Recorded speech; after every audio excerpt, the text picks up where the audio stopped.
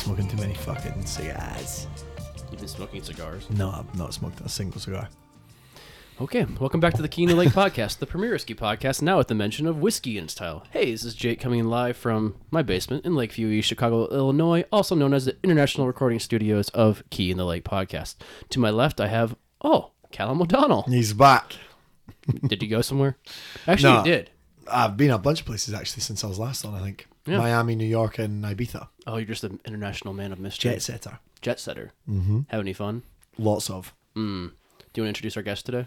I do. This is the one, the only, the man, the myth, Mr. Kyle Smith. What's up, y'all? I didn't mean for that to rhyme, but it did. I do this all the time. I mean, let's roll with it. I was going to say first time on the podcast, but welcome back to the podcast. We did a live podcast in November of last year, I want to say. I think it was. Yeah. Cigar Club. Not Cigar Club. Birch Road. Birch Road, but... We did a cigar tasting there one time, you and I. was that what it was? On the back. But that event, the live one, was a little bit better than that event. Yeah, it was super cool. We talked about some American single malts. It was nice. And some international ones. Yeah. The Glenlivet. Yeah. The Abelauer. The Avalar. Not anymore. I mean, we had a beautiful spread and a beautiful space. It was nice. It was good. It was I had a really nice. good time that night. That was fun. Actually, they want to do more of those, so we should probably do that.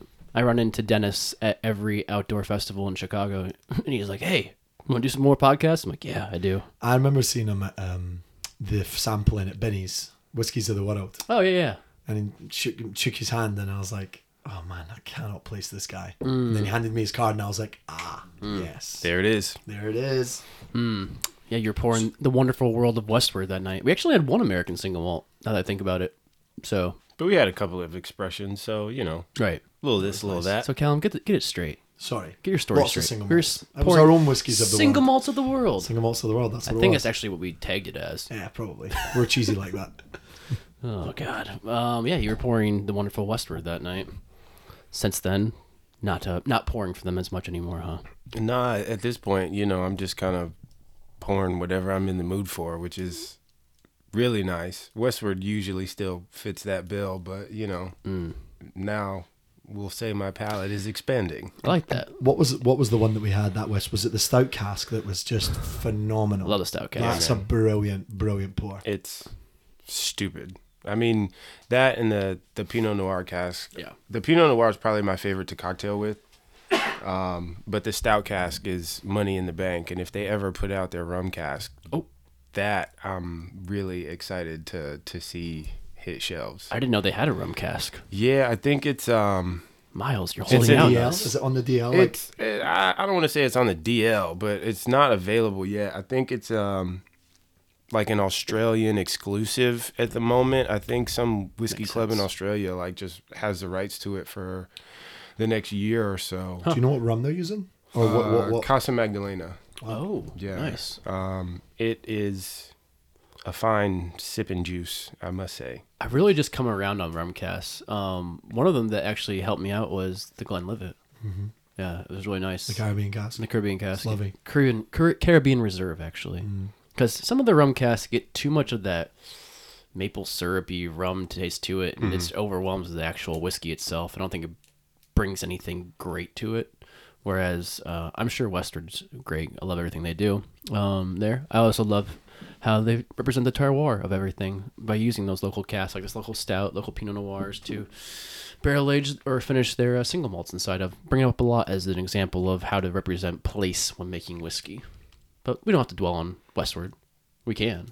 Well, I think the point isn't so much that Westward. It's more so that since then there's been a couple of changes for you, haven't there? Yeah. Things have changed a lot recently for me. So I'm no longer kind of on the Westward team, we'll say. Well, I'm still an avid supporter, but we'll call it unofficial. There you go. And Just drinking it a lot, but having to purchase it yourself sometimes. trust me, I got plenty still. Good man. How long were you you were a part-time ambassador for them? Right? Yeah, I was with them part-time for 2 years, and it was an interesting 2 years because I started right at, February 2020. Oh, Beautiful. Jesus. What a wonderful time. So I'm just like, all right, I'm about to, go and spread the good news of Westward, and then the entire world shuts down and my entire job changes. So kind of learning on the fly, I guess we'll call it, was interesting, and it was great. I got to connect with a lot of cool people, and I think the footprint of Westward has grown exponentially even throughout the pandemic. Not just in Chicago. I think people are starting to now more get hip to the category, and to the brand itself. So I'm proud of what we were able to do. Absolutely. You're always juggling multiple things in the positions in the air as well. So what were you doing other than just working for Westward at that time? Too much, honestly. My girlfriend says that I have a complex and I need to sit my ass down somewhere. And I don't know. I feel like I have an opportunity to do that now. Yeah. Because also for the past 2 years, I was running the bar for a restaurant called Etta. Never heard of it. It's a shame. I heard It's a shame. heard the bartenders are shocking. One of them. Yeah, it's we had a time. Yeah. But that was, a beast in itself. It's just high volume all the time, all cocktails all the time, always busy all the time. 2 locations. Yeah, All 2 the time. locations the whole time. Yeah. And it's another scenario of, I was proud of what we were able to do. We opened our River North location also right in the thick of the pandemic.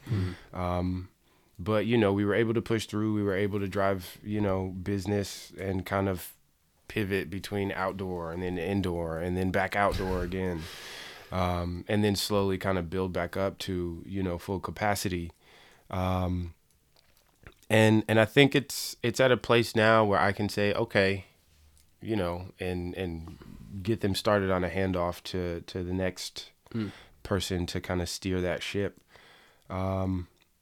And yeah, aside from that, I was also doing, I guess we'll call it camping programming. There's a camp group that I work with called Camp Yoshi, and I kind of took on the role of beverage counselor. And that's something that I'm still kind of doing right now. We're actually gearing up for a big trip, I guess we'll call it. The end of this month, we're taking out a bunch of Nike employees out in Oregon as a part of their staff retention program. And I'm excited about it. I'm a size 11. Fingers crossed we can get some swag. But I'm also not holding my breath. I'm mostly excited to kind of get back out into the world with, our crew.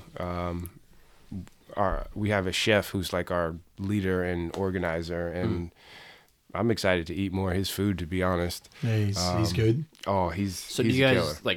do the full camping experience then? Yeah, I mean it's all in, and it's not glamping by any means. Okay. It's like you're sleeping on the ground, you're handling your business in a bucket. It's a tent. And chef pulls up with his huge, what do they call them? Runner vans, speeder vans, something like that.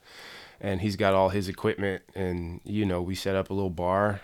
He sets up the kitchen, and we make it happen. Hell yeah. How'd that all start?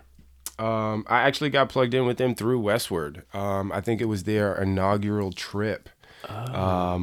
We sponsored some of their beverage stuff, and I got to go out there and work with them on their test trip. So it was like the chef and a couple of his friends and his wife, and they were just kind of doing like a trial run, and it went really well. And I was like, hey, if y'all ever need more consistent help, let me know, because this is great. Yeah. And I literally got a call a week later. He said, hey, you trying to be down? And I said, hell yeah, I'm trying to be down. Right. I mean, it's probably the coolest thing I've ever been paid to do is, go camping in wild locations and run a bar. Yeah, because I saw some pictures of you and the backdrop of the Grand Canyon or whatever. Yeah. And I was like, yo, what are you wild. doing out there? And you were Yeah. like, yeah, I'm they give me some money to come and pour drinks on these trips. And I was like, that sounds superb. Yeah. How long have you been doing this? Also about 2 years. I feel Okay. like a lot of what I have been currently, invested in has kind of been in this massive, tightly packed 2 year window.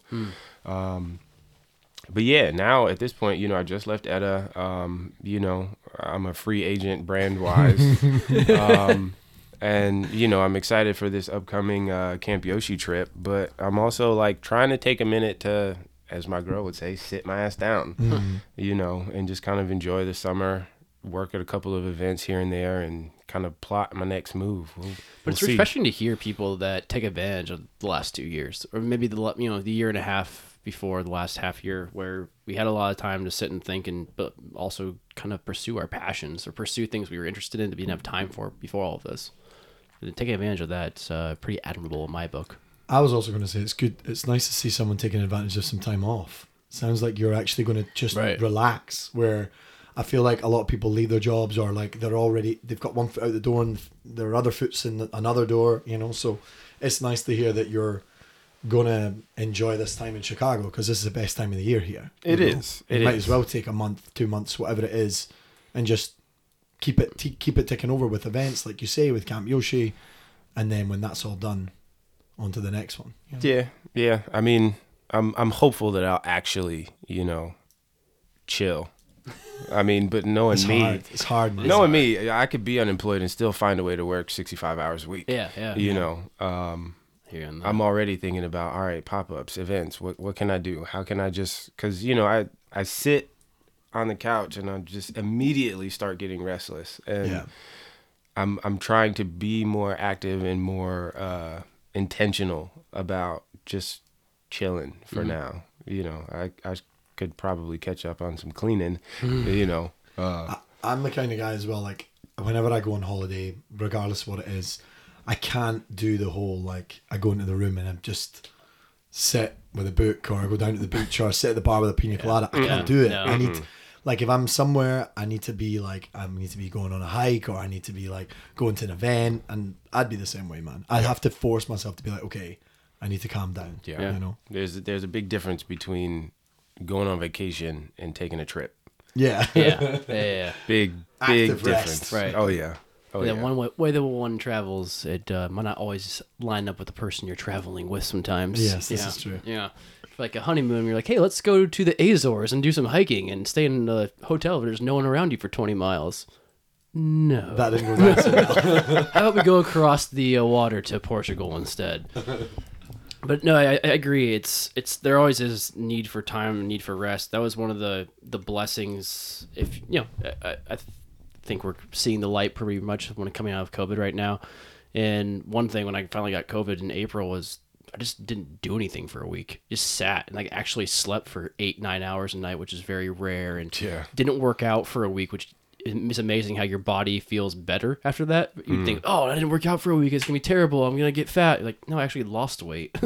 It's weird in that sense where you can feel your body resetting, and everyone needs to do that every once in a while. So I hope you can take advantage of this time and figure out whatever you want to do with it.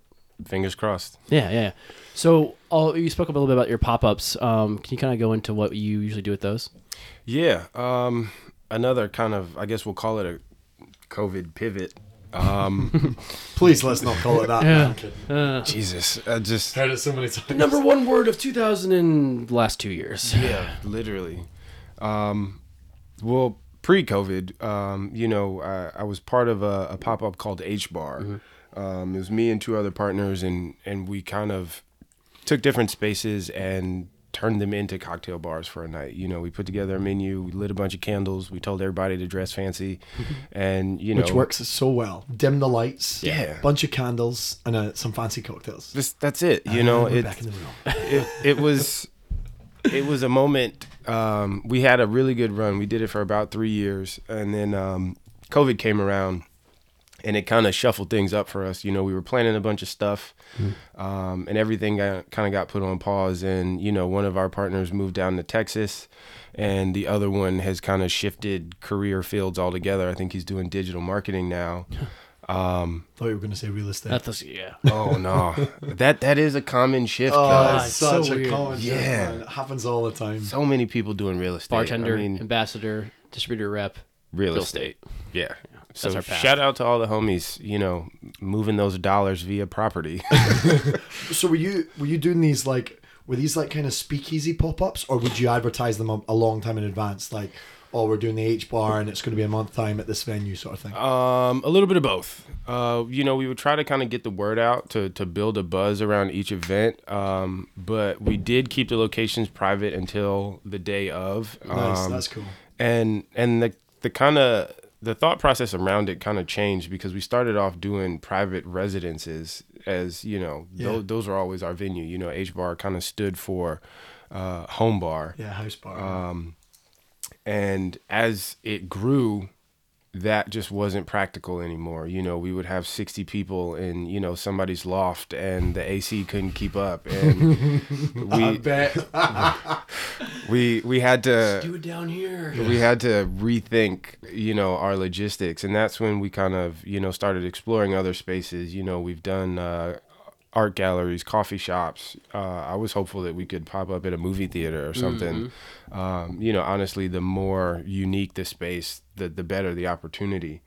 But since the other two partners, are off doing other stuff now, I felt this itching need, obviously I can't sit still. So I was like, all right, I need to rebrand, but try to keep the torch lit. So I started a new concept called Dabney and Bullock. We did our first event this past February on Valentine's Day, and I'm aiming to bring another one to fruition next month. Location TBD. We're still kind of ironing out some of the details, but now that I've got this time to kind of put into this, I think I'm going to go all in and really try to make this next one special. How do you plot these out? Where do you begin with that?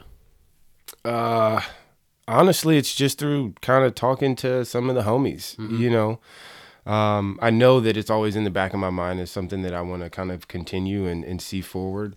And if there's a relationship that I have with somebody, in the hospitality industry, I'm like, hey, what do you think about this? How do you want to be involved in the next one? How can we collaborate, on this, whether it's a venue, whether it's sponsorship, whether it's, a DJ or, an artist, somebody that wants to, help me out with an installation or something to make the next event interesting.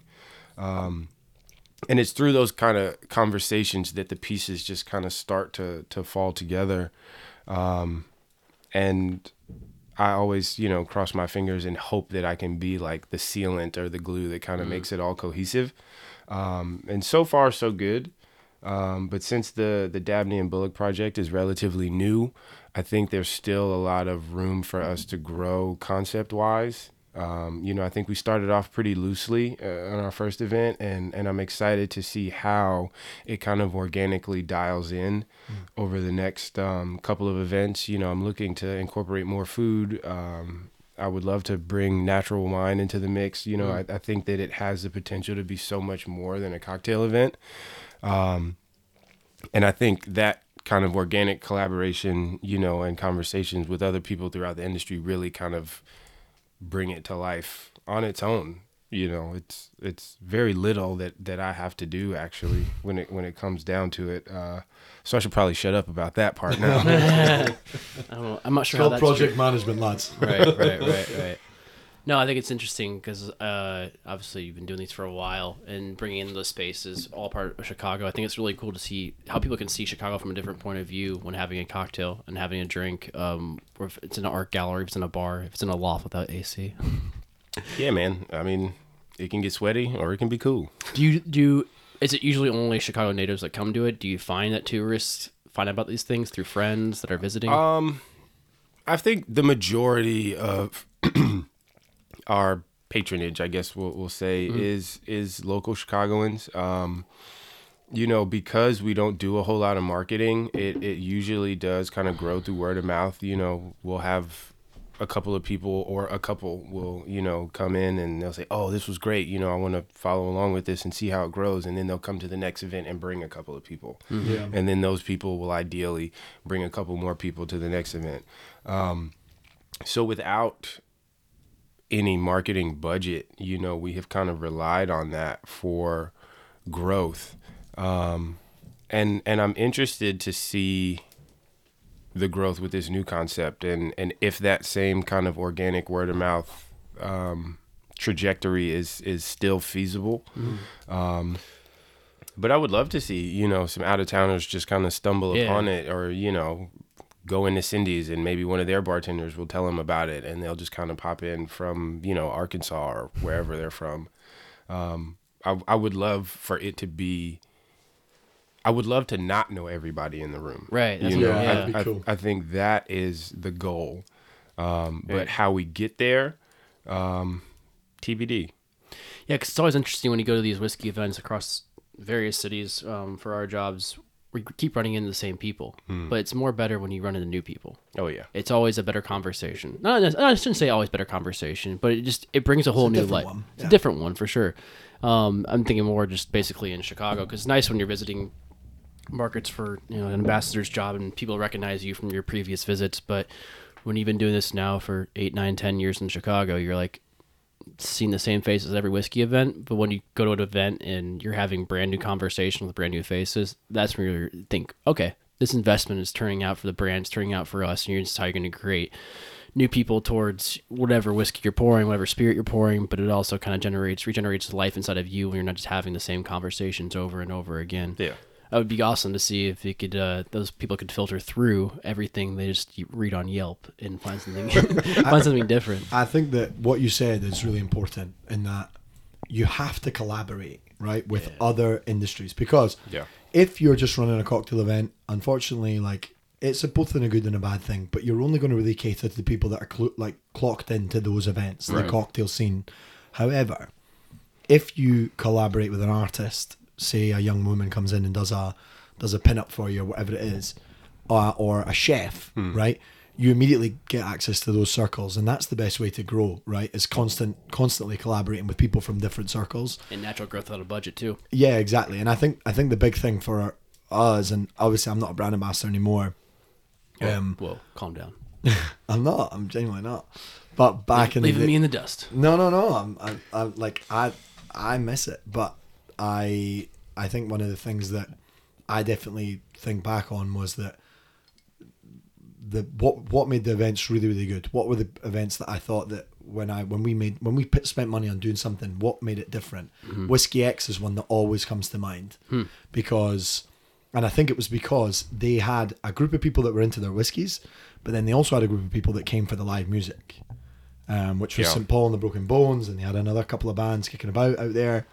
No live music this year.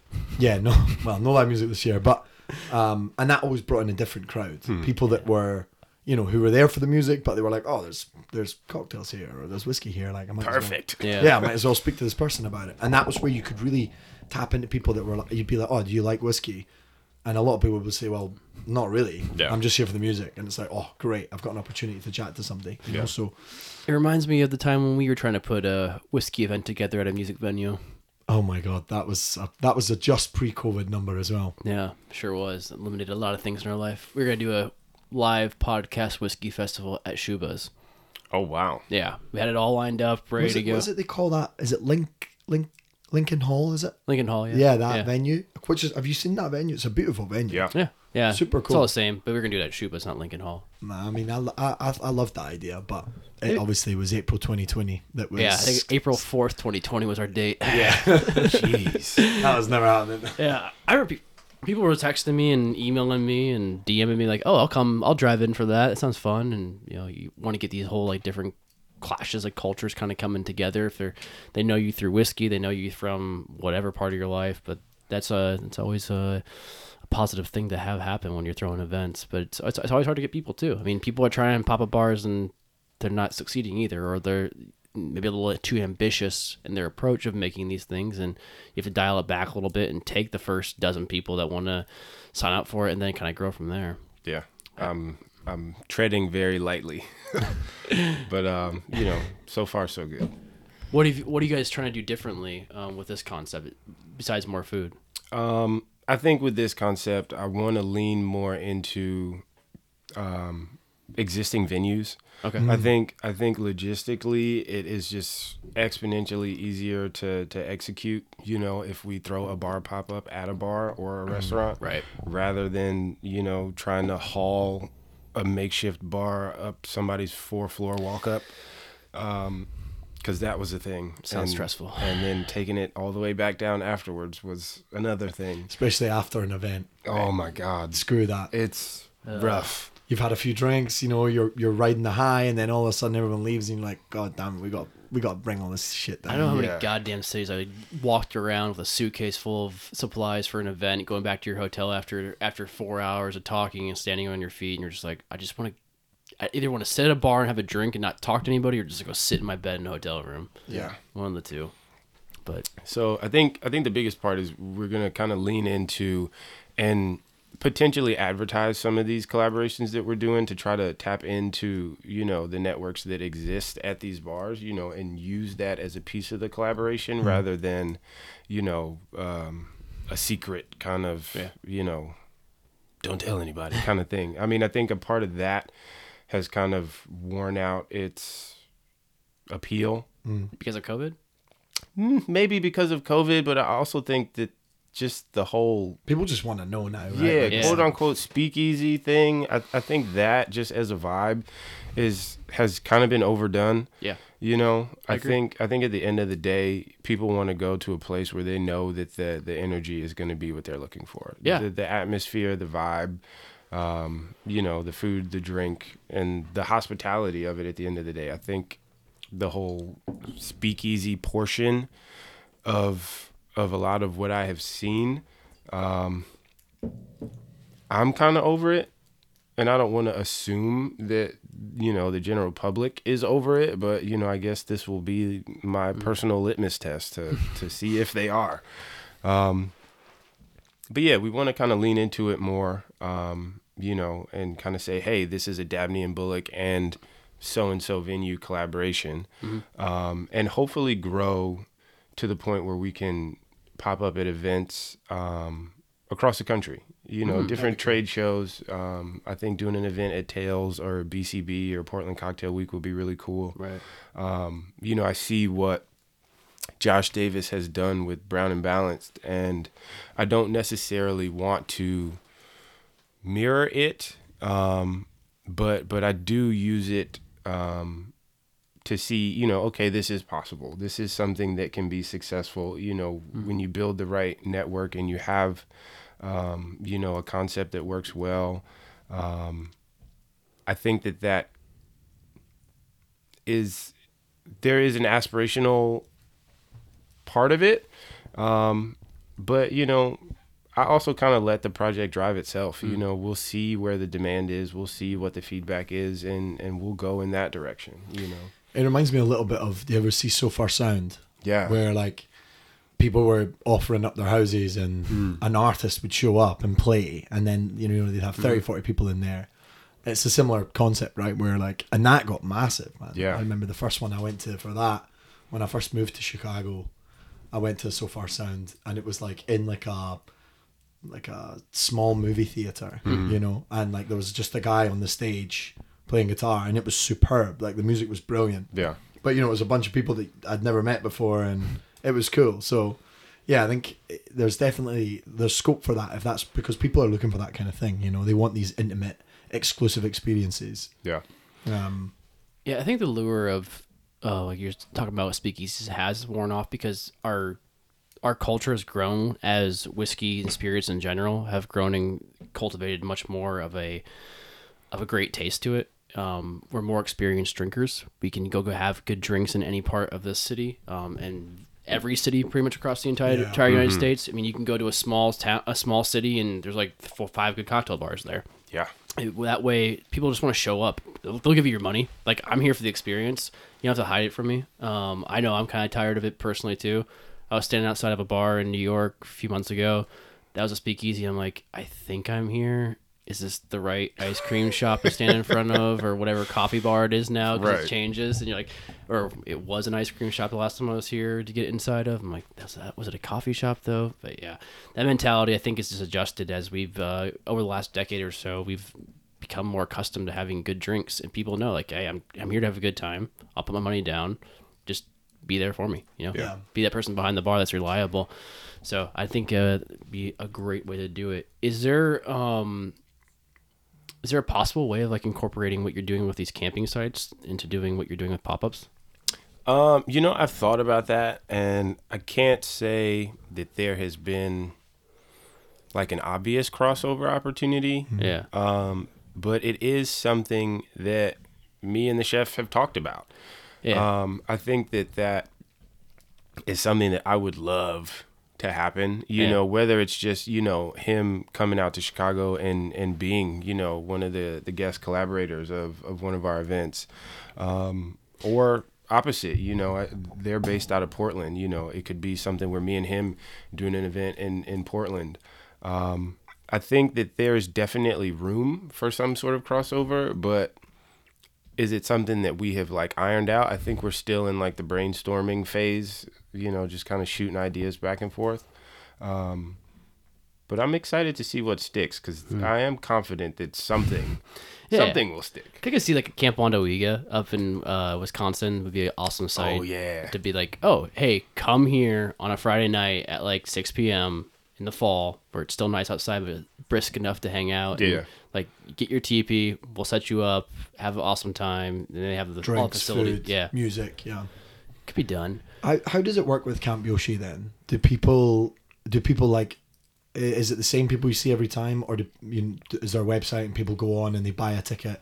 Yeah, basically it's a website, campyoshi.com, and you can kind of choose from the available dates and locations, and you buy kind of like it's a package deal. You just kind of show up ready to camp. Included, yeah. Obviously we'll send you like a packing list. Like you should have some hiking boots. You should have a blanket. You should have these kind of, necessities. Extra underwear. Definitely.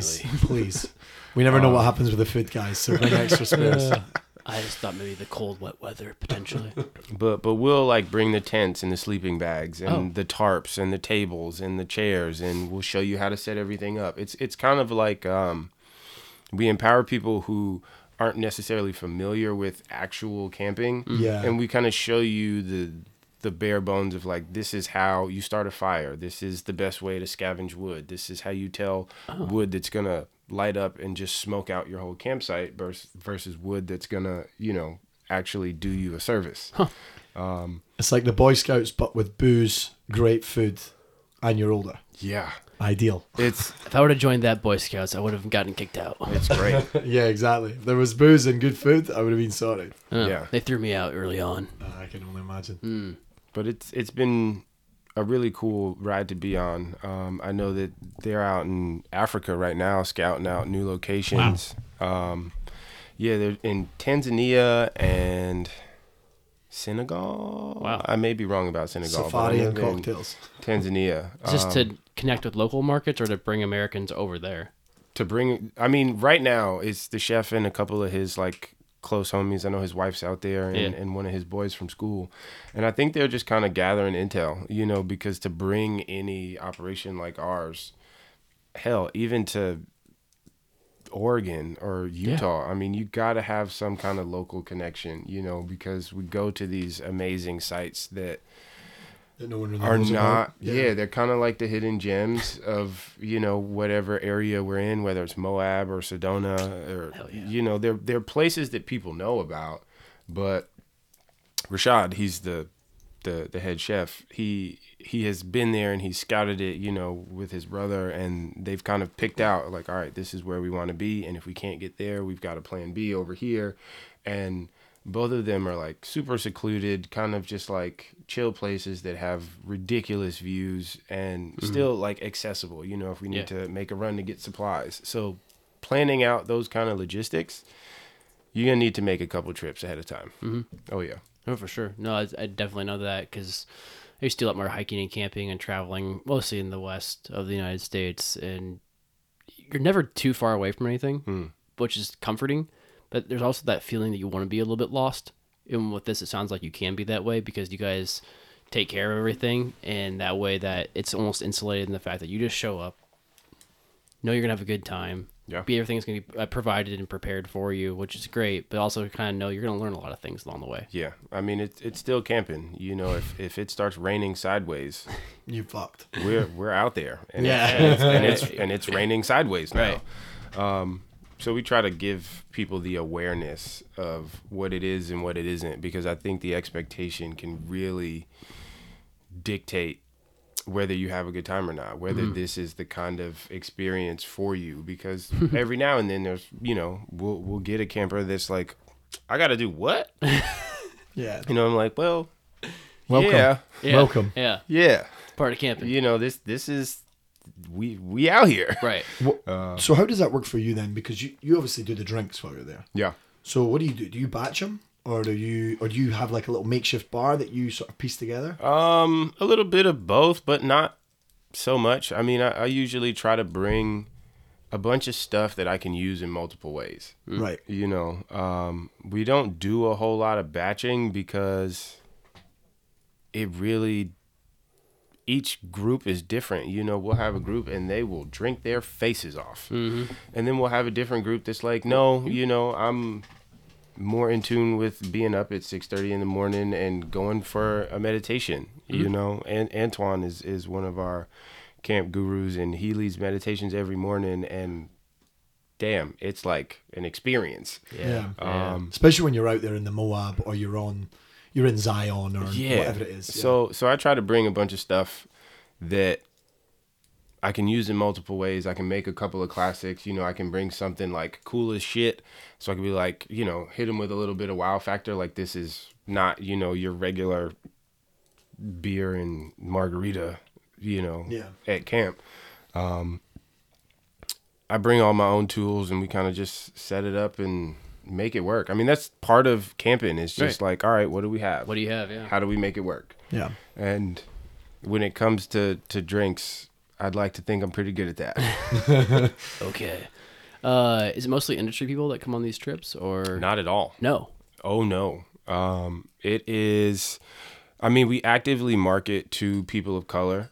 We try to make it somewhat of a reclamation of outdoor spaces, because, even in talking with Rashad, he's like, yeah, man, a lot of these locations are like hella gate kept. Like, these people don't want to tell us about this. They don't want us to be out here. They don't expect us to take care of the land and take care of the spaces.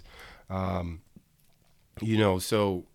we try to pass that along to anybody who comes, like, hey, this is like a special setting. But yeah, we get no industry folk, to be honest. I mean, we get a lot of, just based on the price point, to be honest, I think we get a lot of, I would say our demographic is 30 to 55, probably 35 to 55. And it skews heavily female. More affluent. Oh yeah. Yeah. Oh yeah. And it's wild. We get a good mix of people who have like a lot of camping experience. Right. And some people who've been like, sleeping outside. What? What do you mean? Why? And I think that's also a part about, what makes it special is that you get a bunch of people from a bunch of different backgrounds, and you sit them around a campfire with a drink and some food, and it can go any which way, and I think that those moments have been my favorite. You just kind of getting to know one another, chopping it up, Around the fire. Yeah. Yeah. That is what makes it the most special for me. Because yes, sure, we have like a certain demographic, but even within that, people are coming from all over the place. Yeah. No, it's amazing when you can share those basic essentials of life, essentially, with somebody else. I did that with a friend on like a 7-day camping trip, and he had never been camping. I didn't know this before we went. Oh, wow. But, oh, wow. No, it was fine. He's a very adaptable human being, very intelligent guy, but I taught him how to make a fire. And he's 28 years old, maybe. I don't know, 27 at the time. And you're like, oh, you don't ever taught you to make a fire? Like, here you go. Like, let's do this. And he shows you the basics. Like, we're not going to die. Obviously, you could go sleep in your car or run down 20 miles to the nearest hotel if we really had to. Yeah. But at the same time, to be able to share those experiences with people well over a few high lifes or God knows what else we had in our backpacks too. It's an amazing experience. And being outdoors, it's so much, it's amazing how still life can be, but at the same time, how active and voluminous it is as well when you're not in a city and you're just completely surrounded by. I didn't know last night sirens for 4 or 5 hours in our neighborhood with Pride Parade around here. Oh, yeah. Yeah. Didn't even notice it till like all of a sudden 10 o'clock at night. Like, wow, there's been sirens for like 2 straight hours. And you just ongoing. don't even think about it. Yeah. It just turns into white noise Slept after a through while. gunshots, and Easily. yeah. And my wife's like, "You didn't hear that?" I'm like, "No, I've passed out." But when you get outside into nature and you feel a different pulse, but at the same time it's completely active with everything that surrounds it in there, but it's also nourishing and comforting, and it brings you down like a meditative state. For me personally, The silence is loud. very much. Oh yeah, my yeah. God. Yeah, it's always active around there. It's like, oh, not even at night because all those critters come out. They're nocturnal. It's perspective as well. Like Right. when you're out there, and you're in the Moab or whatever it is, or you're in Oregon, right? Like you get that feeling of like, wow, like nothing that I worry about is actually that important. It gives you perspective. Oh, yeah. I think it sounds like a really cool concept. We'll need to check it out, and maybe we could go in. You could buy me a ticket. We'll see. We'll have to see. I'll pay for your plane fight and Everton game if you pay for my camping trip. We're negotiating already, ladies and gentlemen. I love it. No, but like, where does all this ambition come from? To be reaching your hand in so many different corners. Oh, God. I don't know. You're a Chicago native. Yeah. Yeah. Yes and no. I grew up in Chicago, but I left Chicago right as I got into high school. I feel like when people give you the Chicago native question, it's always followed by, yeah. where'd you go to high school? So I always, yes and no. How long you lived here? Yeah. But I bounced around the East Coast for a while after I left Chicago. I was living in Pennsylvania right outside of Philly, and my parents are still out there now, but I've been back in Chicago now for, God, I don't even remember. How old am I? I don't know. We don't know. 8 years, maybe. Okay. I've been back in Chicago now. Where does it come from? Is it- Honestly, if we're being transparent, I think it's like feelings of inadequacy. Like the whole imposter syndrome thing. Oh yeah. Oh yeah. Like I didn't finish college, and I always, like, both of my parents are college educated, so they were just like, this is something that, this is a box you need to check. Yeah. What did you do at college? Fucked off. Where'd you go? Smoked a lot of weed. No.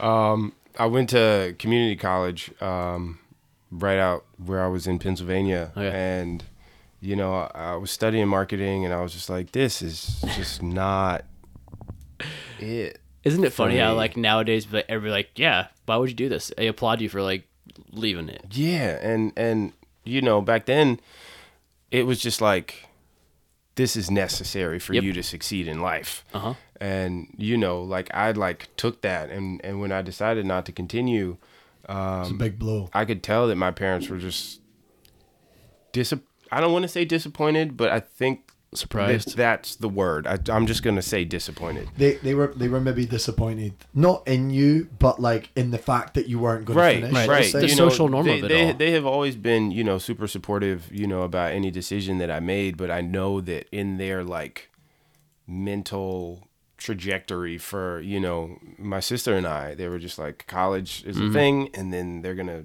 go off and do whatever. But I was just like, fuck that shit. What do they think about now? Like when they look, what are we talking about? You said it was 8 years ago, maybe when you left high school. Yeah.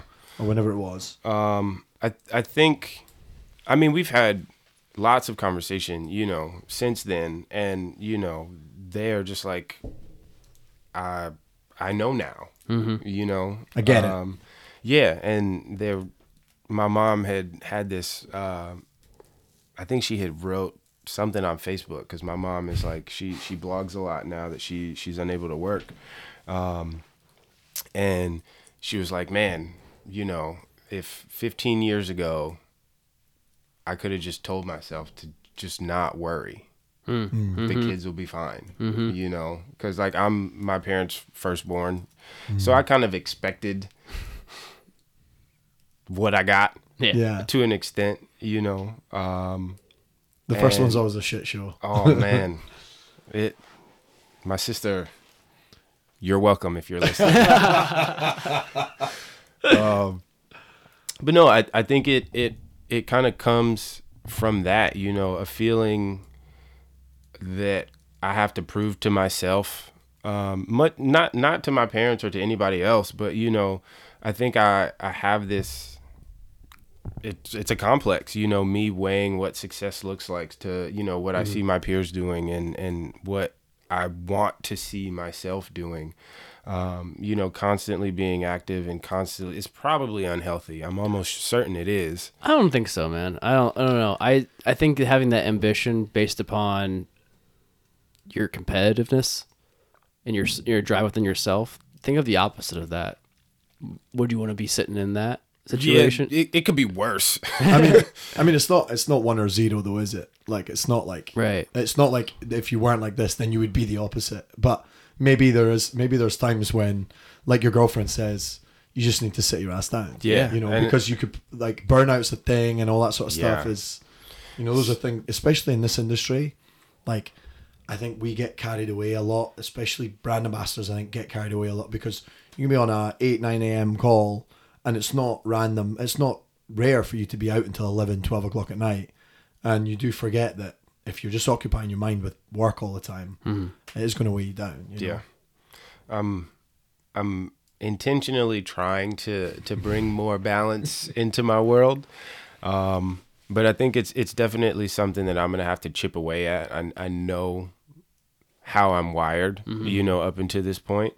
And habits and all these things. Yeah, it's just, I can't help it. Yeah. You know, but it's something that I'm at least now consciously aware of, you know, and I have, you know, a partner to kind of give me that feedback. She's like, hey, It's important. you're Zone doing the you back most. in. Yeah. You're still killing it, but you're doing the most. Right. So, I wonder if then, like, maybe that's one of the things with Camp Yoshi. Maybe that's why you fell in love with it, though, is because it does give you that downtime where you're like, you make a couple of drinks by the fire, everybody's sitting around, and you're not in the city. You're not listening to sirens until 2 o'clock in the morning, and it does kind of bring you back to like, sort of center you, especially if you're doing meditations and stuff. You know? Yeah, it's definitely a reset. I wish I could call it downtime. I don't want to go that far, but But the chaos is canceled out at least. it's nice to just not be in, you know, sensory overload all the time. Yeah. You know, and I think that's where I find myself most of my days. So to be out in the middle of nowhere with no cell service and just the people around me, I think that lends itself greatly into just a unplug, a decompress, you know, even if I am still, you know, running around trying to find the lemon juice. Hearing that. When you left college, what did you do first? Did you go into the bar industry? I mean, the bar industry and hospitality has kind of been the common denominator since I was of working age, you know. So I've been people facing, I guess, since I was 15, you know. And I think that me being able to see what laid beyond as far as the possibilities for hospitality, I think gave me the confidence to say, okay, I don't need this marketing shit. Now, mind you, if I had it, would I have I don't know. Would it be any different? Yeah. Would it be any different? I'm not sure, because I still find myself in marketing spaces, you know, working with marketing professionals who have their degrees. Right. And, you know, I could, you know, circle the wagons for the rest of my life on what if. But I think hospitality and, you know, food and beverage I knew I had that foundation. Yeah. And I think seeing people turn it into careers, because, you know, that's not what I saw. That's not what I knew. Right. You know, I think your parents probably weren't showing you that either. No, not at all. They didn't even know. Yeah, you know, they don't come from, you know, a hospitality background. So I think that they were also kind of unaware of what the potentials were, and also probably looking at me like, yeah, all right, you gonna be doing this for another 20 years? Yeah. You know, I wouldn't trust me either back then. Right. No, I think a diploma is just a barrier to entry for a lot of things. There's other ways of entering into markets. And I think we're all so focused on what the social norm has been for the last, how many decades when it comes to graduating high school, graduating college, entering the workforce. But there's so many other methods around that now to enter whatever job market you want to do. And experience is the best way of getting it. How many times have you've been told in life, well, you don't know experience in life. Well, how do I get that experience? Exactly. Go right into it. Yeah. And I think that there is more fluidity in the workplace now than there ever has been before. I think people are now starting to see the value of actual experience and different perspectives. If you only hire people who come from these institutions, then you're only going to get brains that think this way. Absolutely. And a lot of the time, that's not who you're catering to or selling to or hosting or communicating with. So I think people appreciating the value of a different composition of employee has really kind of helped open the doors to pathways like mine. Mm-hmm. No, I agree 100% on that because I think about it all the time where, I went to 4 years of college, graduated with a journalism degree in 2009 when magazines and newspapers were crashing like crazy. And there was no education on, how do we adapt to the online space when literally everything is folding right around you, and also everything is developing around you into this online virtual space. And we'd have these guest speakers come in and be like, we started this blog, and you're like, okay, well, how do you gain a following of blog? And make it start a blog, but how do you gain a following? How do you market towards that? Right. And there's this whole arena, this whole space of news was completely collapsing and developing into a whole new thing. Do I really need that? And then I was just like, okay, I'm gonna go work in an art gallery for a year in Santa Fe, New Mexico after I graduated and did that and kind of sold art. But you use these, I learned things in college, but it helps you a lot. But I also learned a lot by working in retail, working with people, talking to people that are much more older than you, that have these experiences built around them. I don't know if you get that in an office space, essentially, where you're like, oh, cool, yeah. Then I had a fortunate opportunity of traveling the country for another job, and you get to meet all people from across every walk of life, and you kind of realize people aren't that different, but there's nuances in every little pocket of this country that are very different. But at the same time, we're just people and want to enter that. Yeah. We just want to have a conversation, like you said, and bringing these people from all walks of life into these camping spaces. That's pretty cool to have that, where you can actually have conversations one-on-one versus these little vignettes of life where you're floating in between, in and out, working behind a bar, going to an event, sitting at a bar and talking to a bartender, and then going on to the next space. Yeah. There's so many ways of having communications with people, like on a podcast.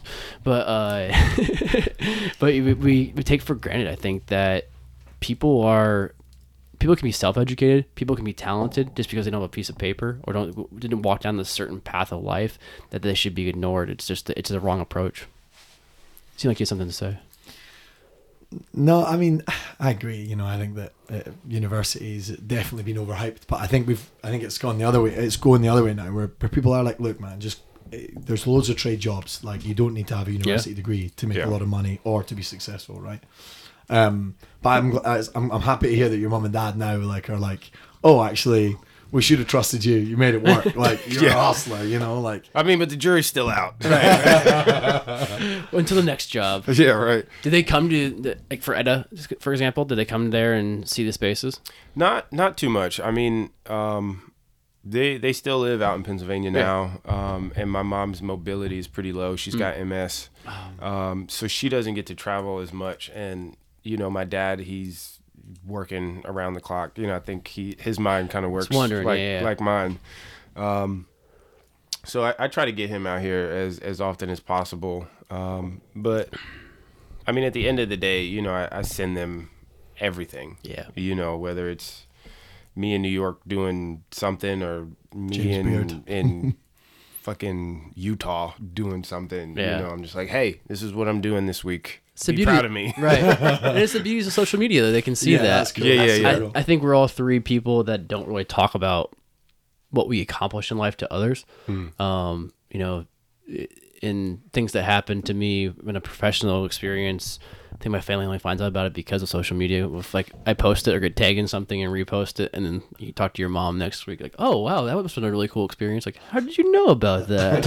So you creeping on me? Yeah, get out of here, Jules. God damn it. No, I think it's so interesting that how the hospitality space has become a place of professionalism for so many people and a career for so many people. I mean, my family on my mom's side ran a restaurant. There's a small little diner in a small town in western Iowa for, I don't know, like 50, 60 years. And that was their experience because they owned it. Like, that was their professional experience. But I don't think any of the waiters or cooks in the back made it a professional experience. Where nowadays, you can go into a bar. You can be a bartender. You can be bartending not just in a bar, but in a campground, on the virtual space, doing so many different things and giving you so much of an opportunity and gaining this audience all across the country, all across the world, where you're invited to really unique experiences. And it's only through social media, I think, that people of the older generation can understand that when they see you posting in different places. Yeah. I mean, but even not just the older generation, hell, my generation, you know, I'm still amazed at how I've seen this career field expand and the possibilities, you know, that are kind of being laid out to people who are, you know, out there getting it. It's wild, you know. Hell, when I was coming up, I was like, I mean, bartender, that sounds cool. Talk to girls. But, I mean, other than that, you know, I didn't have the awareness. So I think that it is changing across the board, you know, not just with the older generation, but with my generation. I still think that there are people my age and younger that have no idea, you know, what the possibilities are. And I only hope to, you know, be a piece of that. Like, hey, this is a thing. It's not just, you know, what you see. There's so much more that is possible. There's not one direction to go down either. Yeah. I mean, you could work at so many different places. You could work at 3 different bars at one time, and get those different experiences. Working at a dive bar, working at a fancy cocktail bar where you gotta wear a shirt and tie, and then just kind of going off to your neighborhood bar too as well, and that kind of get the molding or the melding of both of those worlds to it. What advice would you have for somebody who's entering the hospitality space? Talk to everybody you can. I mean, there's so many like cliche things that you could say to answer this question, but at the end of the day, I think that being a positive person within someone else's network is huge. So I think if you can just remain a positive person and connect with as many people as possible, ask as many questions as possible, say hello to as many people as possible, being kind people too. Yeah, you know, and just being remembered as a positive. I mean, no, you don't have to be, you know, like a smiley, you know. Grow your hair out. I've learned it works really well. Yeah. People recognize you that way. Ditto. No, it's so important. I think to say, you seem like a person was probably saying yes a lot early on to everything. Yeah. Trying those new experiences. There was a time. Yeah. Yeah. And I feel like, as much as I hate to say it, I think that I think that comes in a lot of career fields where, you know, you're just taking on a lot to find out where your passions lie within a certain lane, but also to kind of prove yourself, you know, as somebody that is up and coming and trying to learn the ropes and gain more experience. And ideally you get to a place where you can be more selective, right? You know, and you can say, okay, well, I'm only doing the shit I want to do now. And you have enough experience at that point to kind of be able to have that clout in your corner. But yeah, advice, say what's up to everybody. You know, if they're not in your circle, if they are in your circle, if they're in your friend's circle, if they're in 3 circles over, you know, I think networking is a big part of it. Yeah, I agree. What brought you back to Chicago? I mean, it's Chicago. Duh. I love it out here. I do love it out here, man. Duh. Yeah.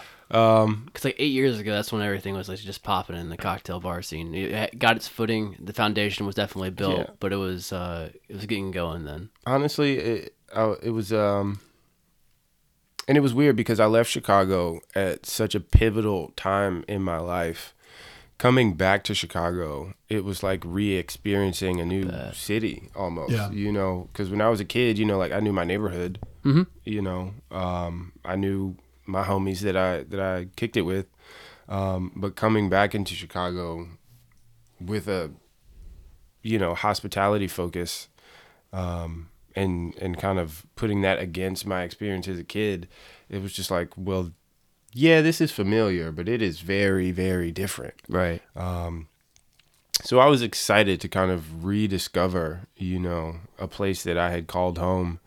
And, you know, for me, it was either Chicago or New York. And, you know, I was like, all right, well, I would like to save some money at some point. So, Yeah. It's only getting worse there now. Yeah. So, you know, that story. Chicago it was. And, you know, I don't regret it. Not a drip. Was there a certain bar or like restaurant that, or just that whole scene that dragged you back here? Yeah, there were a couple of places that were on my list. Like when I came back to Chicago, you know, I had like a short list and I was like, oh, I would love to work at one of these places. Yeah. But at the time, I didn't have, you know, the experience to get hired at those places. And as I started to build more experience, I quickly learned that I didn't want to work at those places. There you go. And I think that kind of is a part of me figuring out, you know, where my lane was, what style of service that I enjoyed, and how I like to engage with the general public. Yeah. What was your first job back here? I opened up a spot that is now closed called Imperial Lamian. Huh. It was Don't know that one. a really food focused. It was like a high end Asian. Sushi place? No, it was more Chinese. Okay. It was on Hubbard and State, right across from Mother Hubbard's, I think Yeah. it was. So I opened that place, and the food was amazing for a little while. And then, like, they had opened up, they had like 3 master chefs from Asia. They like Went all out. came with it. Oh, I know what place you're talking about. Yeah, I remember this. The The building is dumplings, beautiful too. Oh, Yeah. it was a Yeah. beautiful space. They put a Yeah. lot of money into it. I know overseas, the company that owned that place had a lot of weight behind them, and this was supposed to be their like flagship of their American expansion. When did that shut?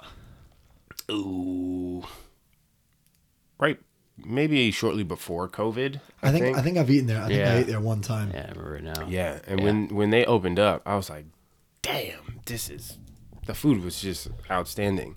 But I think as the reality of operating on that corner kind of set in, and also the American expectation for how much they should pay for Chinese food. Oh yeah. I think that kind of took a toll. Yeah, it falters so on- many things. I mean, on the Mexican business. food as well. Yeah. Yeah, it's just this weird American undervaluation of shit, and it's just wild. I think I saw a meme today about a European chef like honing in some crafted technique and, you know, using it to prove European superiority, and then going down to Chinatown and seeing some guy do it, selling it for $1, smoking a cigarette. Yeah. So Sums it up. I think that kind of had a bit to do with their downfall, but that was a place that I really kind of got to dig into a little bit, you know, when it came to opening a place, when it came to doing a cocktail program. Ordering and inventory, all that sort of stuff. Oh no, I didn't do that there. God no. But it was my first time being able to, you know, bang it out in downtown Chicago. You know, and that was like, all right, well, I'm back here. I better be downtown. You know, Right. that was my thought process at Yeah. the time. And that also kind of gave me the opportunity to bounce into, you know, my other jobs after the fact that really kind of helped me grow at each step. When did you start doing cocktails there, or is that back in Pennsylvania? No, cocktails was there. Back in Pennsylvania, I think my cocktail work was mostly just me. Yeah. Just kind of being a nerd about it. It was Right. just something that I wanted to do. You know, like I was working at a brewery at the time. And I was like, we need a cocktail program. And they were like, are you dumb? And I was like, no, we're going to do it. So me and another guy who I think now lives in Vegas kind of put together a cocktail program for this brewery. And I won my first cocktail competition while working for this brewery.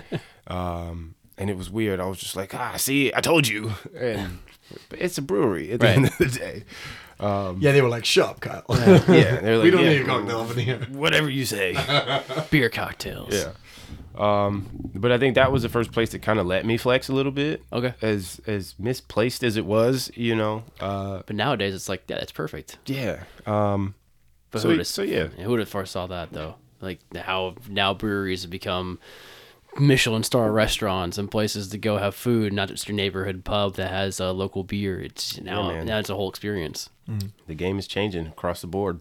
Every day, I feel like. Yeah, because 2014, I feel like Chicago was definitely in a good place of cocktail scene. The food culture was definitely developed over the last, 5-6 years from then. And people were starting to go, you make a neighborhood your destination for the night. You go out, like if you're in Lakeview where we are right now, you go over to Wicker Park and spend a night by going to a couple bars, having dinner somewhere. You pick out a spot to go to, which I don't know if people were floating around neighborhoods as much, let's say 5-6 years before that. But it's amazing how this whole city caught on pace of cocktails, beer, food. This whole culture started developing around it then, and we wanted like a taste for everything that was a little bit different, a little bit unique. Starting to want to spend money on each night you went out, and not worrying about, hey, if this is too much, because I had a good experience. And now I think we're really there, even though we're coming out of COVID too, or people had some hard times. If I can go to this place, I'm willing to put down the money and spend whatever for this experience. I'm coming here for an exact experience. Yeah.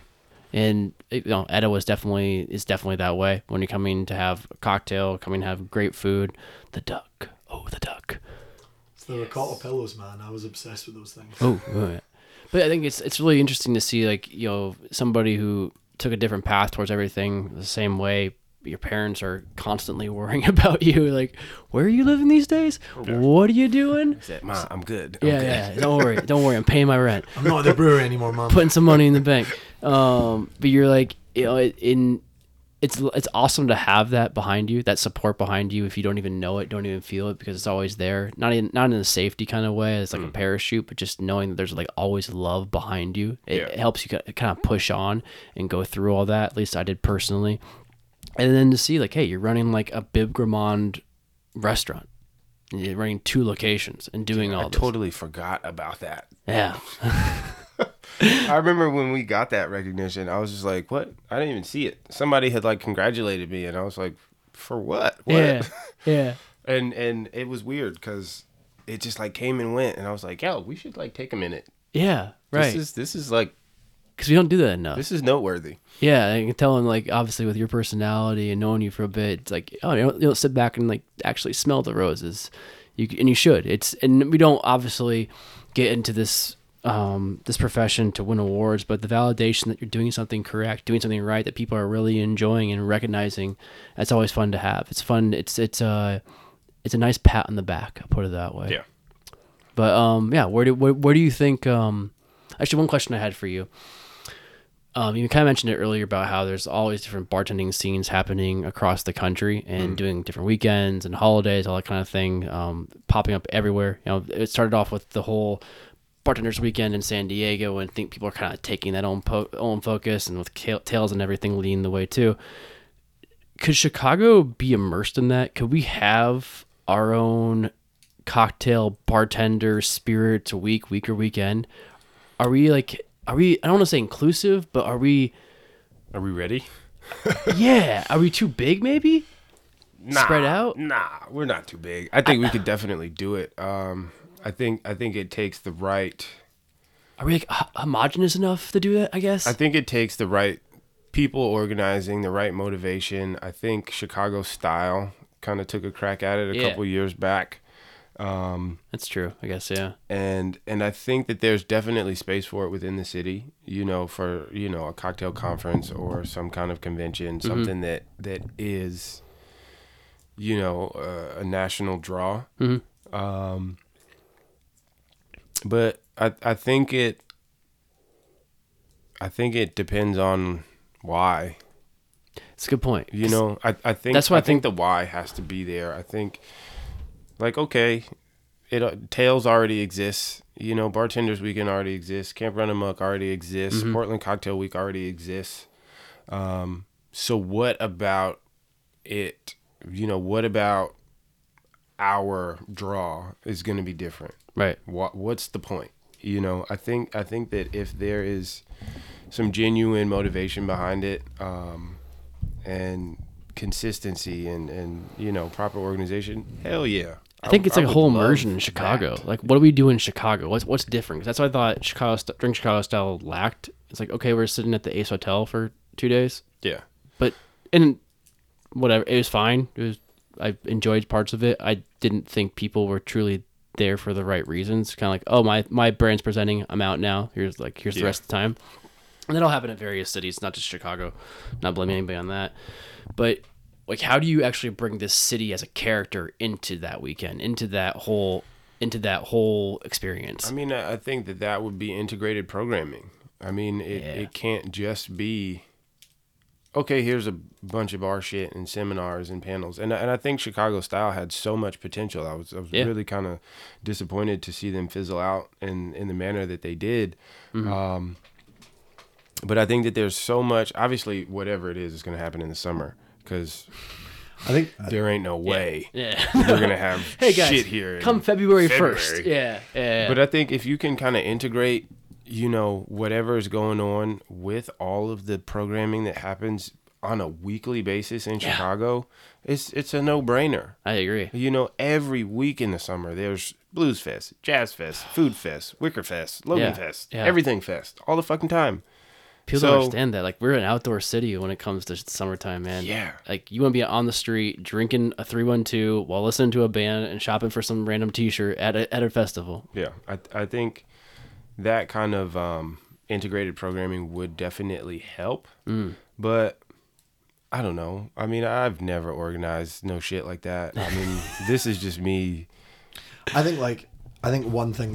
What I think we should do. But like, I think there's like definitely scope for something similar to like Restaurant Week, but where we do it across like industry bars or something like that. Right. Yeah. But it's, as you say, I think that it starts with the programming, right, from the bottom down. You know? Like, I think we got to go like Brown Line Bar Crawl. Well, the thing that I know Limited.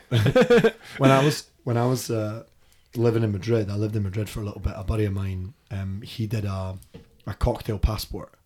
Oh, that's cool. And like the participating bars would basically just like pull one of the, or like stamp your passport. Right? Yeah. And it gets you a discount, or it gets you an exclusive cocktail or whatever. I think there's scope for something like that. But yeah, like I agree. I think we don't need another Portland or another Tales of the Cocktail or another BCB here in Chicago. Just it feels like it'd be overkill. More than anything. Yeah, I think it's a hard city to crack when you come in from the outside. When you're inside, it's loving. People want to meet you. Not saying don't include people at all, but if you're coming from a different city, I've talked to many people about this, but like, yeah, Chicago's a little bit of a difficult place to kind of move into and start working in this industry, but like once you get in, it's all good. It's all gravy. Yeah. But I don't know, maybe it's our personality of just that cold weather 7 months of the year, and you're a little callous and built up from that, where you're like, yeah, man, you got to earn these summers. You can't just come in and kick you gotta earn these. That's what we're gonna call it. We gotta earn these summers. See the T-shirts now. You can't just come in and kick it. No. What? That's true though. I mean, honestly, none of this transplant shit. Total. You gotta be here. Callum, get the fuck out of here. You gotta be. No. Hey, look, I've done the winters. And you've had no summer until this year. I've really. earned my stripes. This is my first one. Yeah. First open summer. I'm proud of you. How do you Thanks, feel? Tom. Good. It's good. It's good. I definitely feel man. lighter for it. I remember just driving down Lakeshore Drive that first summer of COVID. He's like, "Oh, I can just imagine it now." I'm like, "Yeah, we're not gonna experience that this year." Like May, like, you thinking June will be open when everything was still shut down on the beach, which was made it so much sense. Yeah, I had cops running after me one morning. Man, that's brutal. Don't want to think about those negative times though, as everything's kind of full force here in Chicago. Yeah, it's I don't Full know. force. Ha. What did I say? Is that a Star Wars joke? No. Oh. Oh, I got it now. No, I got it. No. Oh, yeah. It's Chicago. I mean, it's a great city. It is tough though in the winter time. Is it tougher running a cocktail program or running a bar program in the winter versus the summer? I mean, obviously getting less tourism. I think people are less out and about in the weekdays. I think it really depends on the venue. You know, I think Chicago venues really do live and die by seasonality. Yeah. And there are very few places that can transition through each season successfully. You know, you're either, Cindy's Rooftop and you got it popping in the summer, or you're the Cherry Circle Room. You know, it's like the sexiest dungeon in the city, and in the winter it is the perfect place to And be. they got the milk bar as well, which is so sick. They're just amazing venues, but it's like in the summer people want to be outside. They want to be in the sunlight, and I feel like it even changes the time of day when people are out. Oh yeah. I feel like in the summer people are out all day.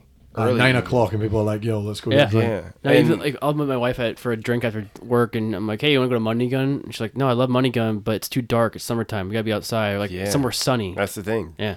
So I think that it really depends on, how your venue's set up. Do you have windows? Do you have sunlight? Do you have a patio space? Or, are you a more intimate, sexier vibe that will thrive in the winter? I usually am.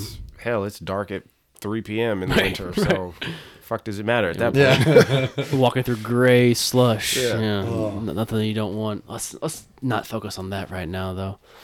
Oh, there was one question I was going to ask you, but I forgot. Oh, Callum, do you have a question, comment, concern? No, man. I just think it's great that you're taking some time. Hopefully, we can get you back on in the future. Yeah, I'm In your new excited gig, to be whatever invited. that might be. Yeah, I mean, Or start your own podcast, ooh, as you were talking earlier. podcast collab. Yeah, there we go. Look at that. Talk about constant collaboration, lads. Look at us expanding our networks. We try every single day. As you said, networking is the key. But yeah, man, I'd love to come back and kick it once I figure out what I will do for gainful employment. And then I can talk some more shit about whatever. Who knows?